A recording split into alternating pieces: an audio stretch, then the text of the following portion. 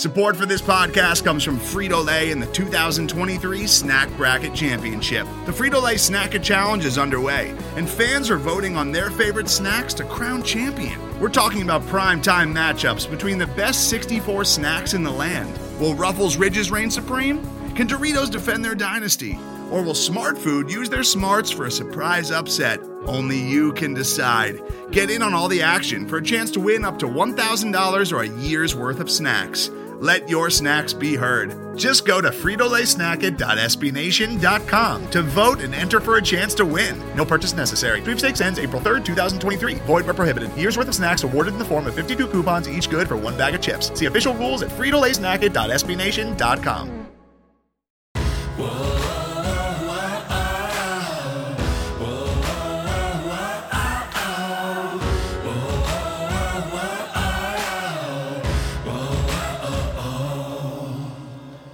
You're listening to the Revenge of the Birds podcast, part of the SB Nation Podcast Network, hosted by Blake Murphy 7 and Johnny Touchdown, all about your Arizona Cardinals. Hello, welcome in. This is the Revenge of the Birds podcast, your complete Cardinals coverage. We're recording here on a Wednesday night covering Sunday's game against the Tampa Bay Buccaneers. I'm Blake Murphy 7 on Twitter. I'm the co-host of the podcast, and joining me as always is my fellow co-host, mobile at least right now, staying safe on the road. We have the venerable John Venerable joining us as always. John, how are you doing, and what have you been up to that's kind of got you a little bit out of studio, I guess you could say, tonight? Yeah, bear with me, friends. I am traveling for work along the Oregon coast, and Nick was nice enough to ring it up for me to call in tonight because we've got a good amount to discuss following probably the toughest loss of the season, considering how much the Cardinals really controlled the game. But it was the defense of Arizona that reared its ugly head again. And Blake, the hot seat for one Vance Joseph is getting warmer by the week, and it's not looking good heading into San Francisco this weekend.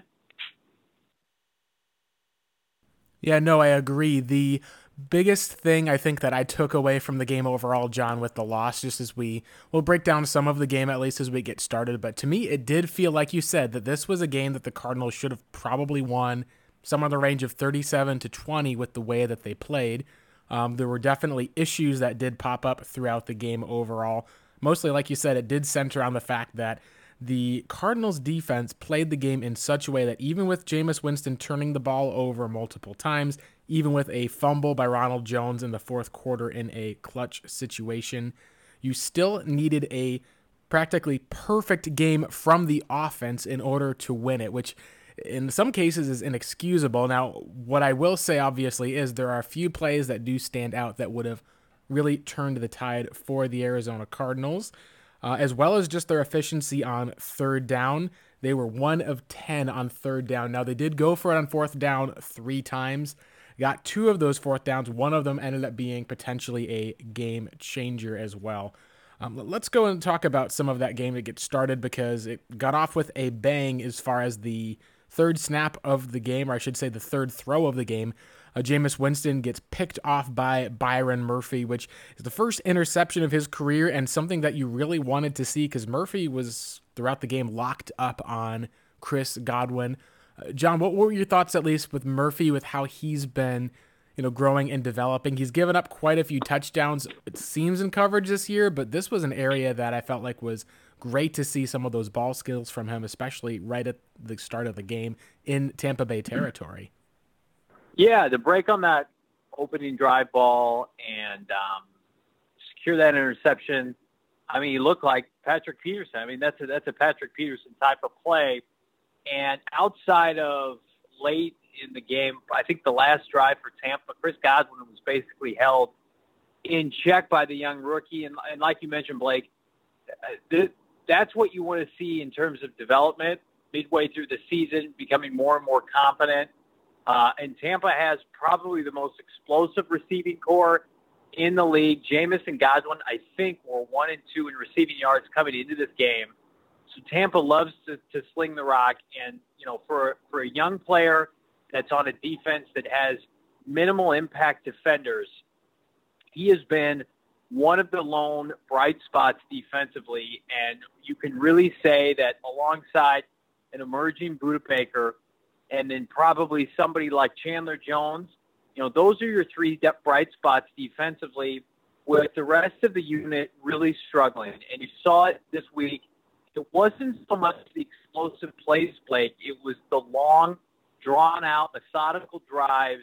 Nothing showcases the deficiencies of this team more defensively than they let Jameis win ridiculous rushing stats against them that prolonged multiple drives that really, in a couple of scenarios, might have ended the game.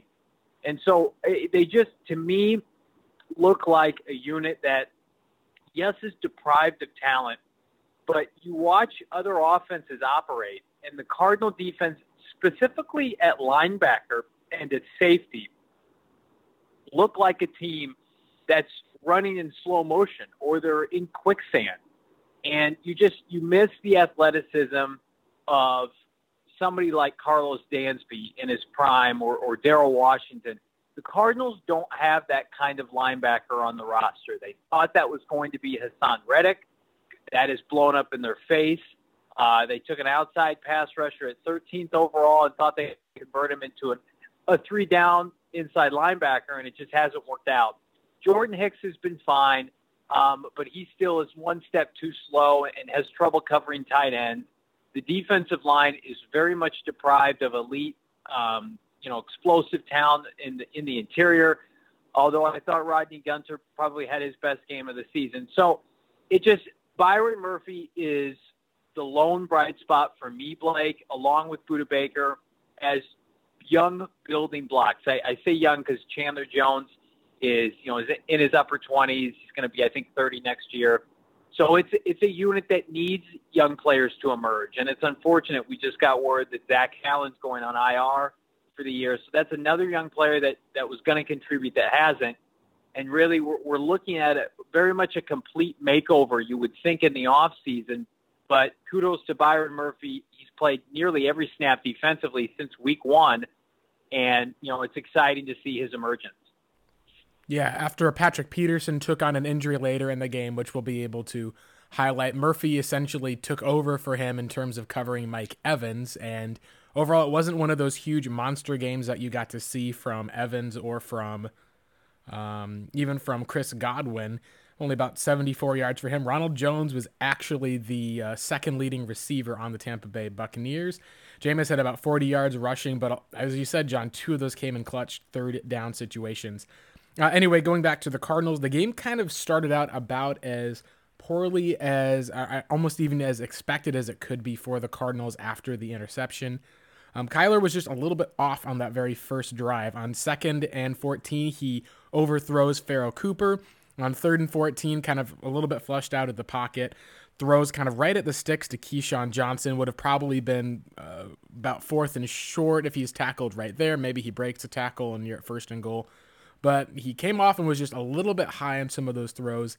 Did end up settling down. There was another high throw, at least, that we'll talk about that ended up being one of the kind of game-changing plays to keep the Cardinals in it. But the very next drive, 11 plays, Cardinals essentially were not able to stop any sort of screen passes whatsoever. 3rd and 15, you have a screen pass to Ronald Jones for 17 yards. Get to 3rd and 6, and you've got a defensive holding penalty in Patrick Peterson that negates a 8-yard sack. Cardinals bring the blitz. Peterson is called for defensive holding. And then you look at them just driving right down the middle for the most part with a shot to Mike Evans. Patrick Peterson was a step behind in coverage. Great catch by Evans. It looked for a second like Jalen Thompson would intercept. He climbs the ladder, makes the catch. And then Ronald Jones at the Arizona 7-yard line rushes in for a touchdown. So again, you have the same type of pattern where even though the Cardinals are able to force the turnover, they're just not able to take advantage in the red zone.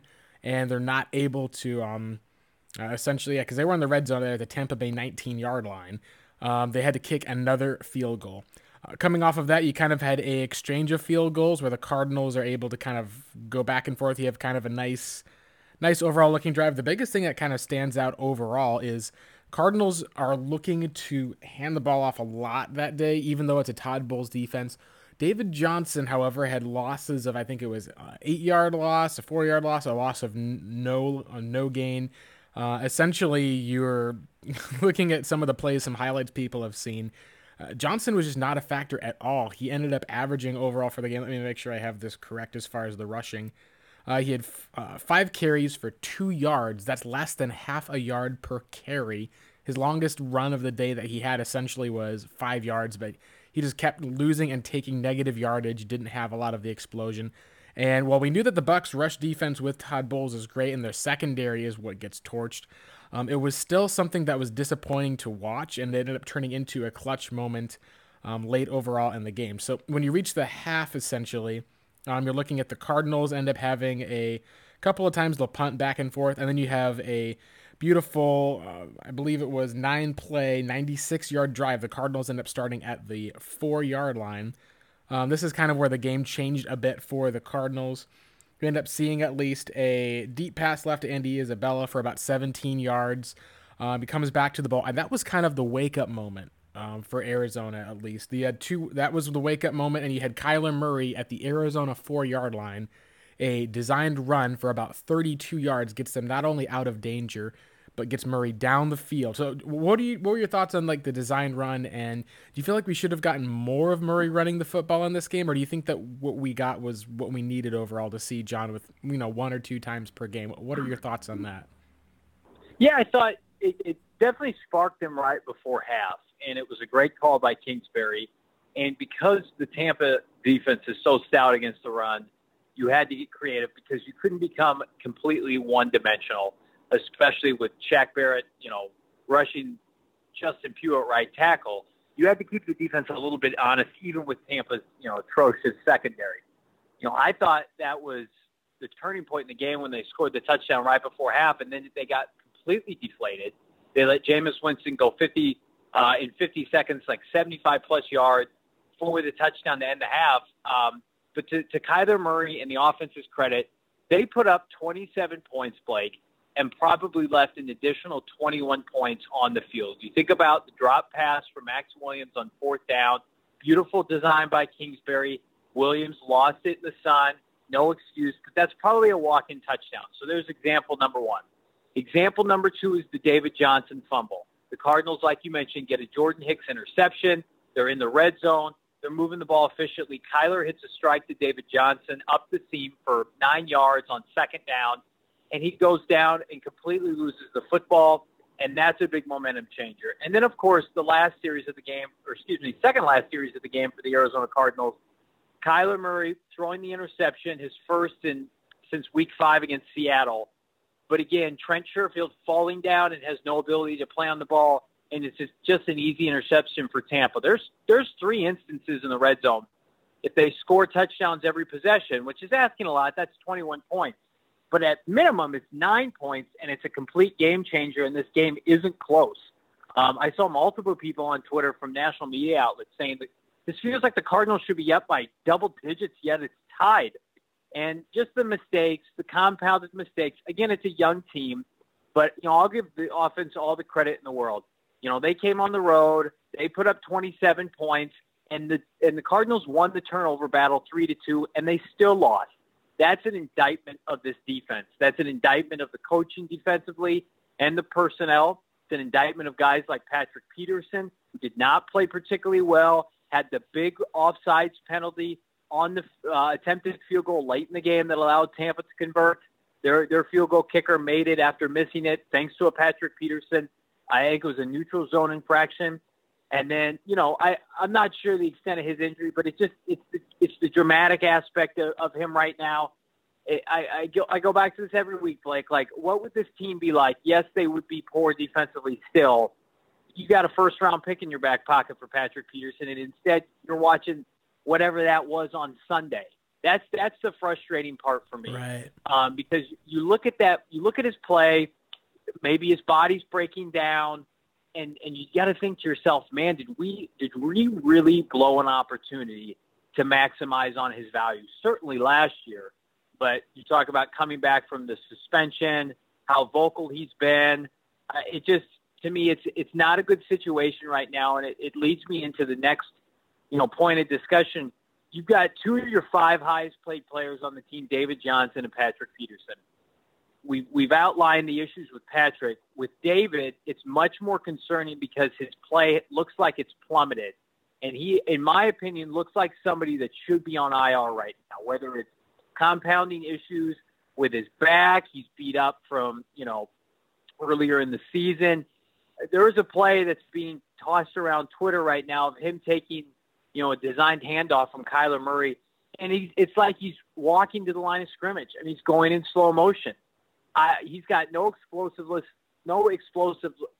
left in his game right now.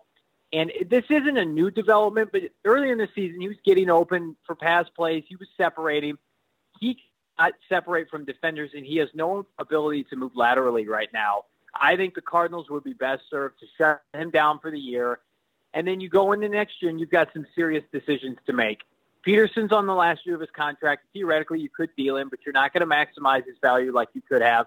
And then David Johnson, he's got major cap implications the next 2 seasons, guaranteed money if you decide to move off of him. So if you're able to find a trade partner, which is unlikely, fine, or you're in a position where they want to bring back Blake, and you're going to think about potentially moving David Johnson to a different position. The whole thing just screams like the Cardinals have made compounded mistake after compounded mistake, and now they're paying for it. They're losing games because of 2 of their quote unquote best players, and that's really disappointing to see.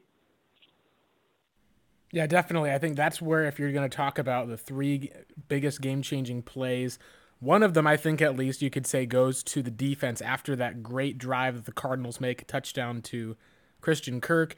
They allow the Tampa Bay Buccaneers with a minute left to simply just march down the field. You got to see essentially a kind of a big, I believe, at least return for the most part as a touchback, but you have a pickup by Mike Evans. You end up seeing then O.J. Howard, who really has done nothing all year. He has caught almost no passes.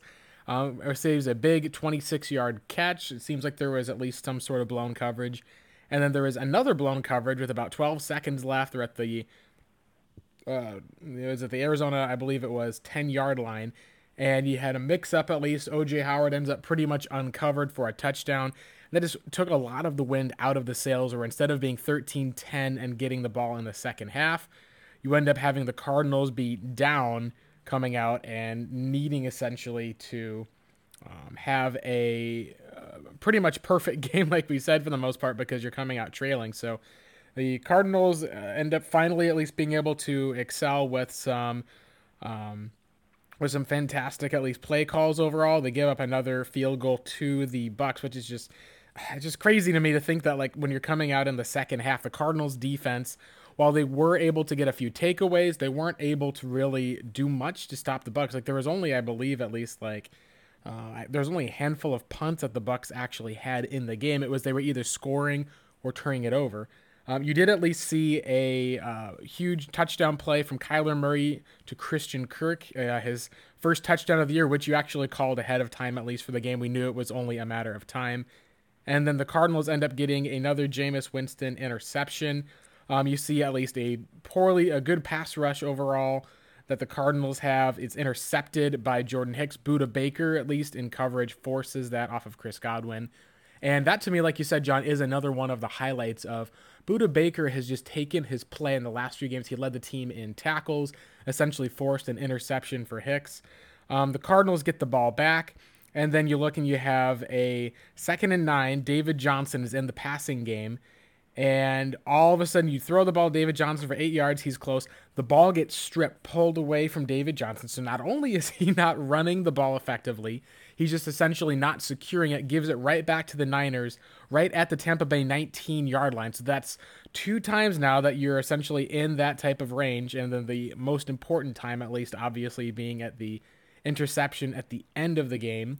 You did have a clutch pass where Cliff Kingsbury went for it on 4th down. The ball was just a little bit high. Larry Fitzgerald makes an incredible catch overall, and you got to see this be the Fitzgerald show. You got to see this be the Christian Kirk show with the touchdowns. And then you also got to see Andy Isabella for the most part. He had, I believe, a 55-yard passing catch that he did. He just essentially cut it upfield. Guys couldn't stop him. It was awesome to be able to see him essentially kind of find his role in the offense. He's not going to be a guy who's on the field for every down, but they'll get him involved. They'll be able to make sure that they're at least designing plays where he's got a lot of space in front of him, and he's able to make a lot of big plays. The Cardinals are able to essentially drive down and have another touchdown pass to Christian Kirk, and the game ends on a weird, like, people were even talking about this nationally. It was just the rails went off of the game after that last touchdown. The play, at least, that seemed to be defining of the game for the Buccaneers, where Ronald Jones fumbles the ball without even being hit back to the Cardinals. Budda Baker scoops it up. The Cardinals then end up having 6 plays. They drive down. They're at the Tampa Bay 15-yard line. And this is kind of more of the play where there's 3 elements that broke down. You had Tampa Bay has 2 guys that are essentially kind of unblocked that are watching Kyler Murray. He kind of drifts back under pressure.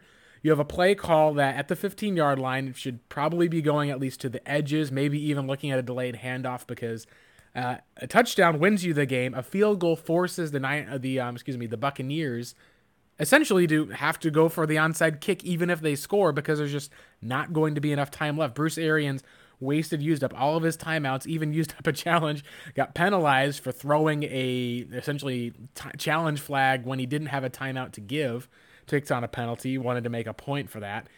They just take maybe a little bit of a risky call. Kyler Murray throws it up, and like you mentioned, Trent Sherfield kind of gets bumped into on the play, falls down on the play. The ball is picked off, and the Cardinals defense is not able to get any sort of stop whatsoever. They drive down the field in 6 plays at least. The defense was not able to do anything. You had a defensive pass. Let me see. I think it was it wasn't a defense. You had a incomplete short pass to Mike Evans, and they checked for that one if there was going to be a pass interference call. And weirdest call in the world. They don't call a flag on the field. They reverse the call Jalen Thompson for defensive pass interference. The Niners get essentially 3 more shots from the 1-yard line, and they end up scoring at least and go up. The Cardinals take over, only needing a field goal. You have a run up the middle. You have a incomplete pass to Christian Kirk, and the game ends at least on a defensive pass interference penalty, at least for that on Vernon Hargreaves for Christian Kirk, and then a non-called defensive pass interference. So, John, what were your thoughts on the call? Is this a case where the refs are somewhat to blame for the fact that the Cardinals didn't get a chance to tie? They just walked off the field. They said they didn't review it. Some people have mentioned that they viewed it as almost a Hail Mary play when clearly it wasn't. But what were your thoughts on the controversial ending? And do you think this is tied at all to the fact that maybe there's a little bit of is there any agenda against Cliff that we're not seeing? Maybe, but I have a newsflash for everybody that's complaining about the Tampa pass interference earlier, right before they scored. They were going to score anyway. That play happened on like 2nd down. I have full confidence that the Cardinals were going to give up a touchdown there, whether or not they got the penalty. So that really didn't bother me. I was just looking at the time just to see how much, availability Kyler Murray was going to have to go down and potentially get the tying field goal. So, yeah, I mean, I've never seen that happen before. I think that was the first time in NFL history that it's been reviewed in the final 2 minutes, then reversed. At least this season for sure. Yeah, at least the season for sure. That's the new rule. The Cardinals were giving up a touchdown. They hadn't stopped them all day. They were gassed. They were, it is what it is. Now on the final drive, yeah, you got, I screamed at my television. You got legitimate argument to make that Farrah Cooper was clearly impacted by the defender behind him. But again, end of game, not Hail Mary, but end of game penalties are rare. We rarely see them. I know it's an automatic spot of the foul, and then you get an additional play. The Cardinals would have been able to tie with a potential field goal there. But again, I don't remember the last time I've seen the clock expire and then a flag be thrown for interference and then that team be given one more play. It's just not a play I call often. But yeah, do I think that the last 2 minutes were almost kind of favored to Tampa, sure. But again, it's what we talked about earlier, Blake. It's the multiple trips inside the red zone coming away with no points. It's the defense allowing Jameis Winston to operate successfully offensively and put up 30 points on them. I mean, the Cardinals had 10 days to prepare for Jameis defensively, and they looked awful. They couldn't stop the screens. Aaron screened them to death because he knows that they can't tackle in space. I mean, like, seriously, had Ronald Jones not fumbled on that previous possession, they probably would have scored on that drive. The Cardinal defense, you know, I was a big defender of Vance Joseph being brought back for an additional year. And I'm not sure I'm ready to fire him yet because I don't think that's a good look, firing a defensive coach, you know, when he has essentially nothing to work with. But, man, this unit, it's way worse than I thought. I thought they would be, like, best case scenario, like late teens, early 20s. And then, you know, the further we got, like, into the preseason, there were a lot of red flags. They couldn't stop anybody then. And then, you know, it's gut punch after gut punch. You've got, you know, 2 defensive linemen in the offseason, and Philon and Kimdichie, you think are going to be contributors. Both are gone. Those are probably your 2 most talented defensive linemen. Your inside linebacker that you took 13th overall is a bust, and he got hurt in the preseason. Your best corner and probably your best defensive player is suspended for the first 6 games, and your free agent corner that you gave, I think, $24 million to in a 3-year contract breaks his leg. Yeah, you sign a pass rusher of Terrell Suggs, who's in his late 30s. It's clearly just collecting checks at this point. I mean, it's a debacle, and they need multiple players at each level defensively in order to get back to some kind of respectability. The Cardinals are in a position right now, offensively, where you could make a legitimate argument, especially with their schedule down the stretch. They have to put up 25 to 30 points per game to even have a chance to win. They would have had to put up 30 points in this game to tie it, 30-plus points to win it against a bad 2-6 Tampa team.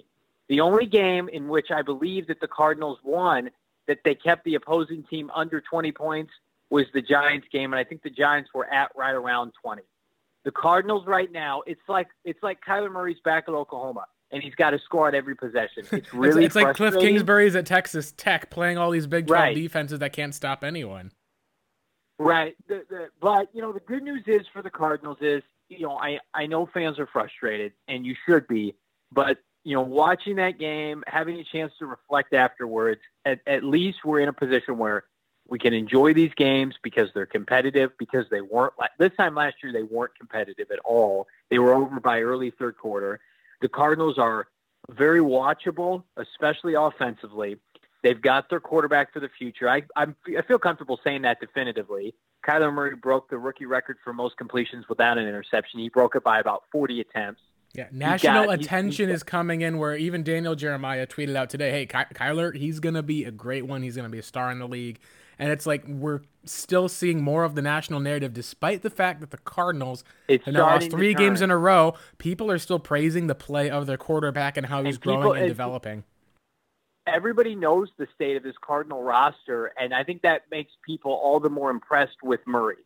Whereas you see guys maybe like a Baker Mayfield, I know he's in his second year, but you see guys like a Baker Mayfield struggle with guys like Jarvis Landry, Odell Beckham, Nick Chubb. I would say an improved offensive line compared to Arizona, and he is horrendous this year. Whereas Kyler Murray, these are his projections. I tweeted them out. I think he's going to eclipse a couple of these, but he's going to pass for almost 4,100 yards, which will be 100 yards outside of Andrew Luck's rookie passing record.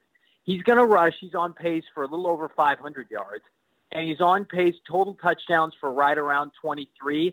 19 to 20 of those would be passing.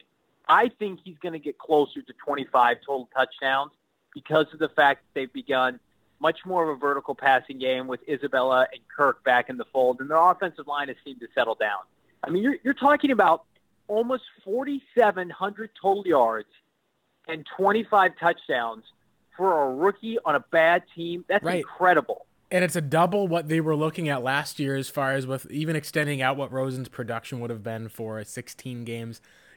again, like the stat that they popped out was in the first, I believe it was 10 games, having 25,000 passing yards, and I believe it was at least, or sorry, excuse me, I think it was like 2,200 or so for Murray.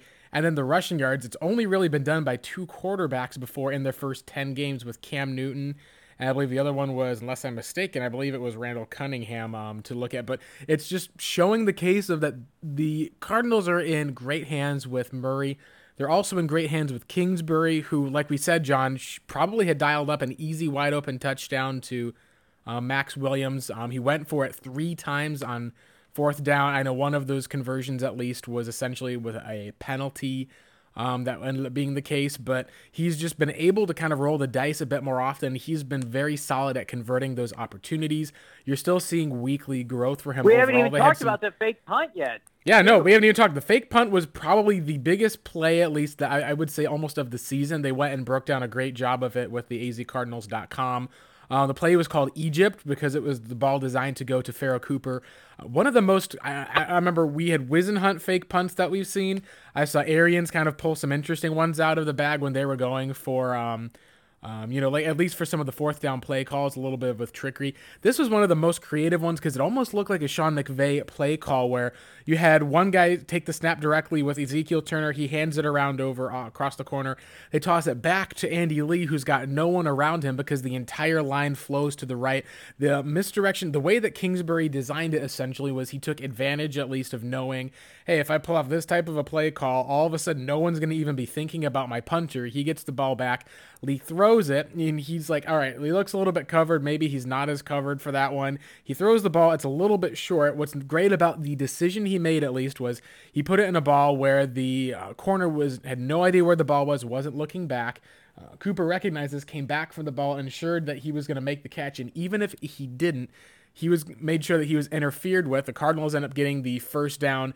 They go down and score a touchdown. It was one of those type of moments where you get to see not just the faith that Kingsbury have, but it also at least gives a bit of confidence for a team that outside of week one hasn't been the best on special teams. It gives you a lot of confidence in special teams coach Jeff Rodgers moving forward to be able to make that call for Kingsbury to trust his team in that situation and to put the Cardinals back in the game. Now, it also shows, in my opinion, John, they did not trust their defense whatsoever for them to punt it back to them that the defense is going to be able to get a stop. That's what also is frustrating me about this call as well.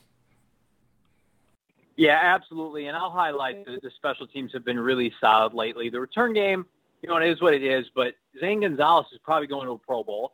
Andy Lee's been phenomenal outside of a couple shanks here and there. He's been fantastic. The special teams for the you had to rank the order of the 3 units. You go offense 1, special teams 2, and then defense a distant third. So it's nice to right now. They're going to need advantages on special teams. They're going to need to pin teams deep. The Cardinals aren't in a position with their defense, like you mentioned, Blake, to give teams short fields.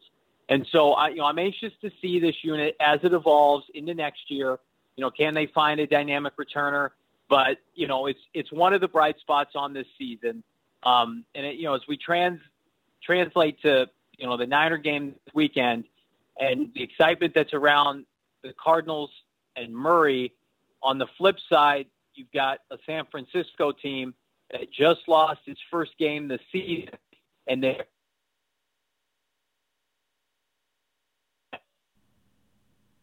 did we lose John at least for that one? We might have lost him at least with that one here. So let me at least go ahead and continue with some other talk that we have, as we kind of may have had a cell phone tower change here. The Cardinals, at least for me, I wanted to at least go and talk about the defense. We'll take a quick break over here for the commercial, but I wanted to bring up this idea that the Cardinals 2019 defense is the same as their 2018 offense. We are back over here on the Revenge of the Birds podcast.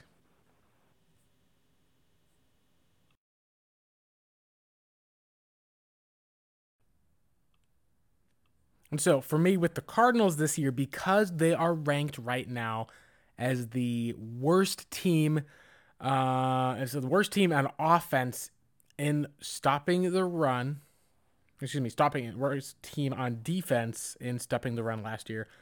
For me, it's inexcusable. The fact is that you can argue whether it's Steve Keim's fault for assembling the roster and talent he did, whether it's just players are not making plays. Although at this point we've seen enough, I think, from Vance Joseph to recognize that there's too much, at least, soft zone that's being played. There's not enough they've been able to do as far as getting to the passer. You weren't able to limit Jameis running the ball. You weren't able to stop essentially screen passes.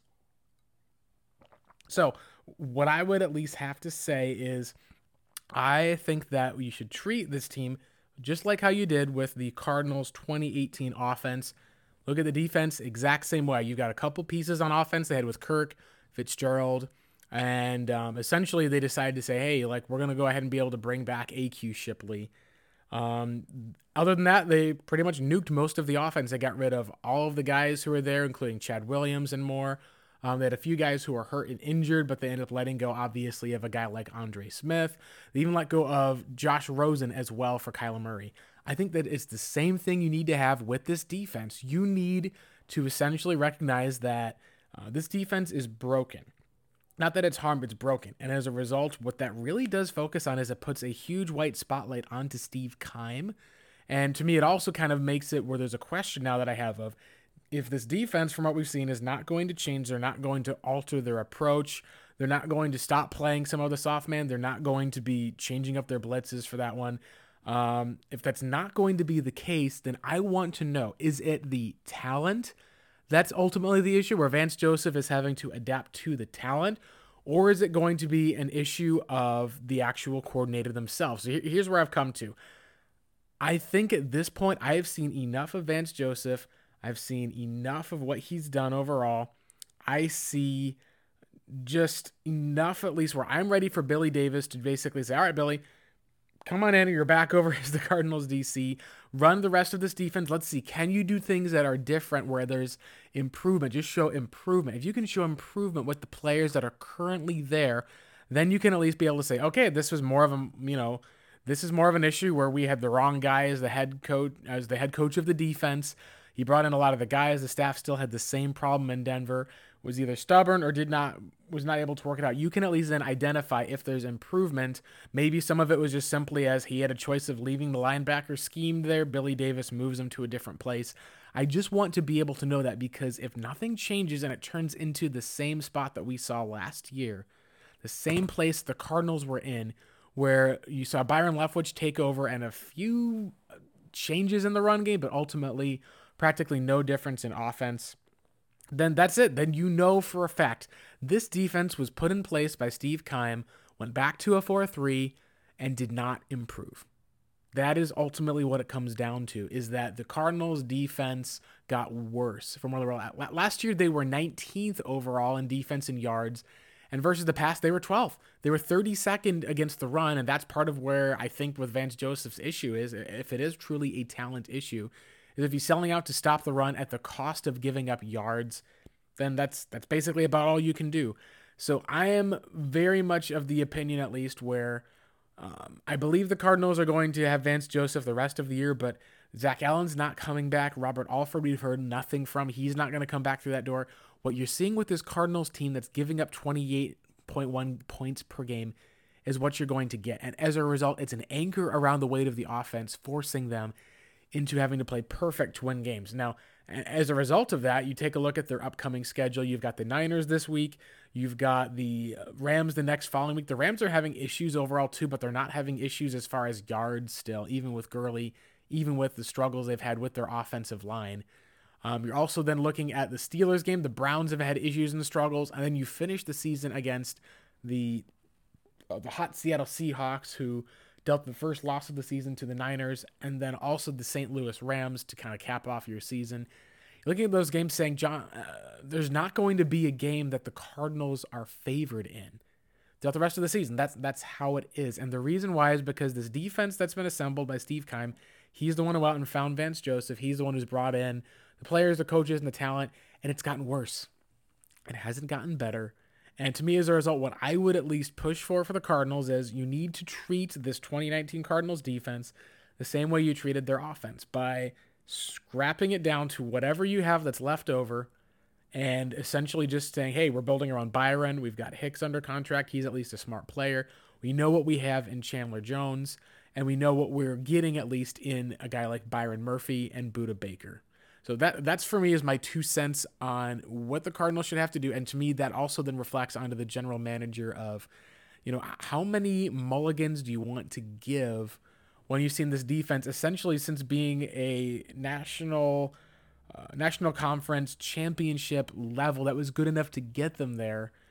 Now all of a sudden, it feels like the team's been broken ever since Tyrann Mathieu' injury. Now all of a sudden, you're talking about a defense that's gotten so worse through each year now. They're 31st right now overall. The only team that's worse than them in defense is a team that does not have a single win on the season. A team that many are wondering if they're going to go 0-16. That's how bad this defense is. It's gotten unbearable to the point where I think that it's a disservice to fans to continue to trot Vance Joseph out there week after week. If you're going to let him go at the end of the season, okay, fine. That's how it's going to go. If you're saying you're going to bring him back for round 2 and you're saying you don't have enough talent for that, then I don't see any reason then why you would want to make that the case and still hold on to the same general manager. We even saw this with Steve Wilks. If you're going to bring back Steve Wilks and Josh Rosen, as we've seen in Miami and as we've almost even kind of seen to some extent against the run in Cleveland, you kind of know what you're going to get. And that is just ultimately unfortunate, I think, for the Cardinals fan base to have to watch this team that right now should probably be, after the 3 wins that they had, at least 4 wins right now, looking at potentially gaining 2 more to hit that 6-9-1 threshold. Now it's going to be hard to see it. Can they win 2 more games this year? Can they win 1 more game this year? That's only a 1-game improvement from when they were at a year ago, despite the fact that their offense jumped from 32nd into at least league average, which is an awesome, crazy story with what Cliff and Kyler have done. But the defense right now, it's in a point where it's so bad, you just have to say, shoot it into the sun. We'll go back over, and it's where I think that we need to talk about, to our next position at least, is what do the Cardinals do to improve on defense, and does it start with what they have with Patrick Peterson and with David Johnson, and does it mean that they move on from those core players? That'll be what we'll kind of talk about here next over on the Revenge of the Birds podcast. All right, John, here we're going to go ahead and I'll pose this question to you now. The Cardinals' defense, it seems there's got to be changes made. Does that change, do you believe, start with the Cardinals, in some case, moving on from Patrick Peterson and David Johnson? How would you see, is that something that the Cardinals should do? Is that something where we're almost even regretting that now? And how do you think that they should go about doing it? What are your thoughts there, John? I think absolutely in the offseason, they will explore David Johnson trade. I'm pretty certain of that. I don't know if they're going to have any takers, Blake, with his inflated contract. Maybe they offer to eat some of it. Maybe they trade him away for, a day 3 pick to a team that needs a running back. That position you saw with the lack of demand for guys like Le'Veon Bell, it's so dependent on young, cheap assets. The best coaches like Bill Belichick just run his running backs into the ground, supplement them with cheap guys, mostly undrafted guys outside of Sony Michel, and then move on. The teams that pay running backs, we're starting to see it now. David Johnson, not what he was. Todd Gurley, not what he was. Even folks in Dallas are saying, man, did the Cowboys make a mistake paying Ezekiel Elliott? So I think they would love to trade him because I think they want to move on with Kenyon Drake and Chase Edmonds, maybe a draft pick, kind of do running back by committee. But I don't know if they're going to have any takers. I don't know if anybody's going to want to take on that, inflated contract. That's part of the reason, Blake. I don't think they're going to put him on IR. I think they want to showcase him these final, 7-8 games to show the rest of the league, look, he can still be a dynamic pass catcher. But I don't know if they're going to. I would lean no. I think he's going to be on the team next year, not because they don't want to trade him, but because they can't. Patrick Peterson's a different story. I inevitably think that they will still hang on to him, considering that they opted to keep him now. Now, if Steve Keim is replaced internally or outside of the organization, I think all bets are off. I do think right now with the, his cap hit is fairly manageable. I don't think he's going to hold out. He's in the last year of his contract. I do think that they're going to go into next year, and he's going to probably be a good soldier because he knows he's got 1 year left. And then if you're in a similar position next trade deadline with the Cardinals potentially not being, 500 or better, I could see them finally moving off of him then, knowing that you can get something for him. But I think they've had so many opportunities to deal him, so many legitimate offers too. I told you about that one from Philadelphia. But right now, I would think both are back on the team next year, maybe with, in Johnson's case, slightly restructured salary. But goodness, you talk about two right now non-factors on the team that are taking up almost $30 million in cap space, Blake. It's really disappointing to see. Yeah, it definitely is, because it means that you missed the eval when David Johnson was. You look at the Melvin Gordon holdout and how that's turned out. At least the Cardinals paid David Johnson coming off of that injury, coming off of that season, even coming off of the kind of bye week area before, and they paid him like he was going to be a top 5 running back. Despite the fact he was a bit older, he had the one season. He obviously had a great rookie season. And it just seems to me, at least overall, John, that ever since that injury that he sustained at the end of the 2016 season in the Rams game, where we at least heard that afterwards that, his wife essentially was like looking at that. It was fear that it was going to be a major injury. Then it seemed like he was fine. That she just kind of flipped out, wanted him to essentially retire. It's been a known fact probably since like early 2017. Johnson even said as much overall in a radio interview. So ever since that point, even in the 2017 game, he didn't seem to have the same type of ability or cuts. Whatever case, I just wonder if, and this is maybe a little bit of a strange comparison, but if you compare it to Kurt Warner taking that big hit at the end of the Saints game and how his wife essentially was like wanting him to retire, I just wonder if since then his heart hasn't truly been in it. Now, you can't obviously just go when the NFL is there, but I do wonder if it's a misevaluation by the Cardinals. And secondly, with Peterson, like we've talked about, Eagle sources did confirm that there was at least a first-round pick for the most part that was offered for Peterson. Now it's like we've got the injury. Maybe I'm not going to try to put words in their mouths, but Peterson's 29. He's going to be, 29, I think, at least by the end of the season, and 30 at the end of next season. Then he becomes a free agent. Like, this is a case, I think, where the Cardinals essentially have, for lack of a better term, John, we've talked about it, think that they've kind of almost convinced themselves, at least, that Peterson is not going to have the same thing happen to them that Tony Jefferson did, that Calais Campbell did. And they've seemed to evaluate him at a high enough standpoint where they've been willing to give him that kind of Cardinal for life deal.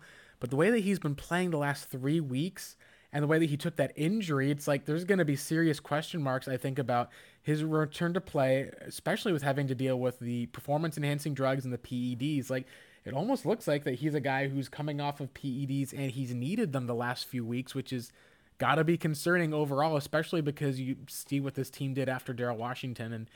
And it's also the case of, if you're going to be essentially trusting a lot of this cap room, like we've even gone over, it's $20 million for sure in cap space next year. If you're entrusting that to 2 older players who are part of essentially your past and kind of trusting them to be a certain part of your future when they're not performing in the present, to me, John, that's a huge mistake. And to me, I think it's an enormous gaffe by Steve Keim to go into this situation where the best way out, I see at least, is you're going to have to probably give up something to have someone take David Johnson off your hands if you're going to do that, or hopefully at least convert him into some sort of receiver. And with Peterson, like, you're either going to have to keep him through next year and then take a third if he does get signed to a large contract at most for a condition, the compensatory pick, or deal him for maybe a second-round pick, and that's still a loss because the Cardinals evaluated them poorly. Likely, from what we heard, they wanted 2 first-round picks for a 29-year-old corner. The same thing Jalen Ramsey got at his age. To me, that just feels like it's an inexcusable move by the general manager, and it has me eventually convinced that Steve Keim, for whatever he did, whatever he's brought to them, at least with this one, or whether that's him or Michael Bidwell, who's essentially wanting to kind of hold on to these players, you have to be able to take a step toward the future, whether you want to or not. And to me, I don't feel like that the current Cardinals, with either the scouting or the management, they're just not doing it. And I think it's become very clear to most fans now that, and we've talked about this, as long as the players are producing, things are all right, things are fine. When they're producing below their contract, it's not good. when you're looking at what they're currently doing, it looks like a disaster right now, John. Yeah, and here's the good news, bad news for Cardinal fans. When you talk about the cap situation next year, Cardinals can have $80 million in cap space, and could have more if they tweak the roster, assuming they keep Peterson. If they can trade those two guys, you add $20 million in cap space. All of a sudden, Well, you're I'm talking about saying, $100 million. Yeah, but let's say hypothetically they keep both of them, or they're kind of, I think Peterson definitely, and then they're kind of forced to keep DJ. They're going to have $80+ million in cap space still, and they could still maneuver some of the mid-tier guys off the roster and save a little bit of money here or there. What I will say is that because of Kyler Murray's contract, and because of the fact that the Cardinals, outside of maybe a Budda Baker and a DJ Humphries, who I think is probably going to be franchised, they do not have a lot of long-term commitment contracts to hand out. Now, right. The reason for that in relation to like a team like Dallas is because the Cardinals have drafted so poorly that they don't have a ton of internal guys to extend. And so with that being said, the Peterson and the Johnson contracts next year are easier to stomach, specifically Johnson, because I think we think Patrick's going to play well next year. Specifically with David, the Cardinals can eat a bad year of David Johnson because they're not paying anybody else. You look at who are the best players right now on this team? Kyler Murray makes no money in relation to quarterbacks within the league, right? Christian Kirk is their number one receiver right now. He's making pennies on the dollar and probably will look at a contract extension a year, maybe 2 years from the end of the season. Defensively, Budda Baker is the number one candidate, I think, for an extension. But outside of him, Byron Murphy is a rookie. The Thompsons are rookies. Your defensive line, maybe you throw Rodney Gunter a nice contract, but nothing crazy. The Cardinals don't have anybody to extend, so it's they're not pressed to let somebody walk to free agency that they otherwise couldn't, a la the situation, after 2009 when they let go of Bolden because of his contract. Antrell Rolle left. You lost Carlos Dansby. You lost a bunch of really good players because you couldn't afford them because of bad contracts. Cardinals aren't in that position now. So they're going to add talent in free agency. They're going to load up on defense, is my guess. Maybe look for a right tackle or an outside receiver. But for the most part, defensive line, I think, in secondary. And then in the draft, they're going to be able to maneuver and do what they want to do. So everybody relax. You can do it for a year, and they'll be fine. And I think at the end of the day, they're going to probably look at it that way too, especially with Peterson. Now, if they get a crazy offer in the offseason, sure, you pull the trigger, hopefully. But I also think that Steve Keim and Michael Bidwell feel like this team is going to be a playoff contender, meaning they think they could be a fringe 8-8, 9-7, 10-16 if things break right. They've got a ways to go to before they get there, is what it looks like. But of course, how they operate, and Keim knows. I'm looking at 2 top 10 picks back to back. It's time for me to get back over 500, and they will look at it like trading Patrick Peterson doesn't help us do that. So at the end of the day, they're going to shed all their dead money.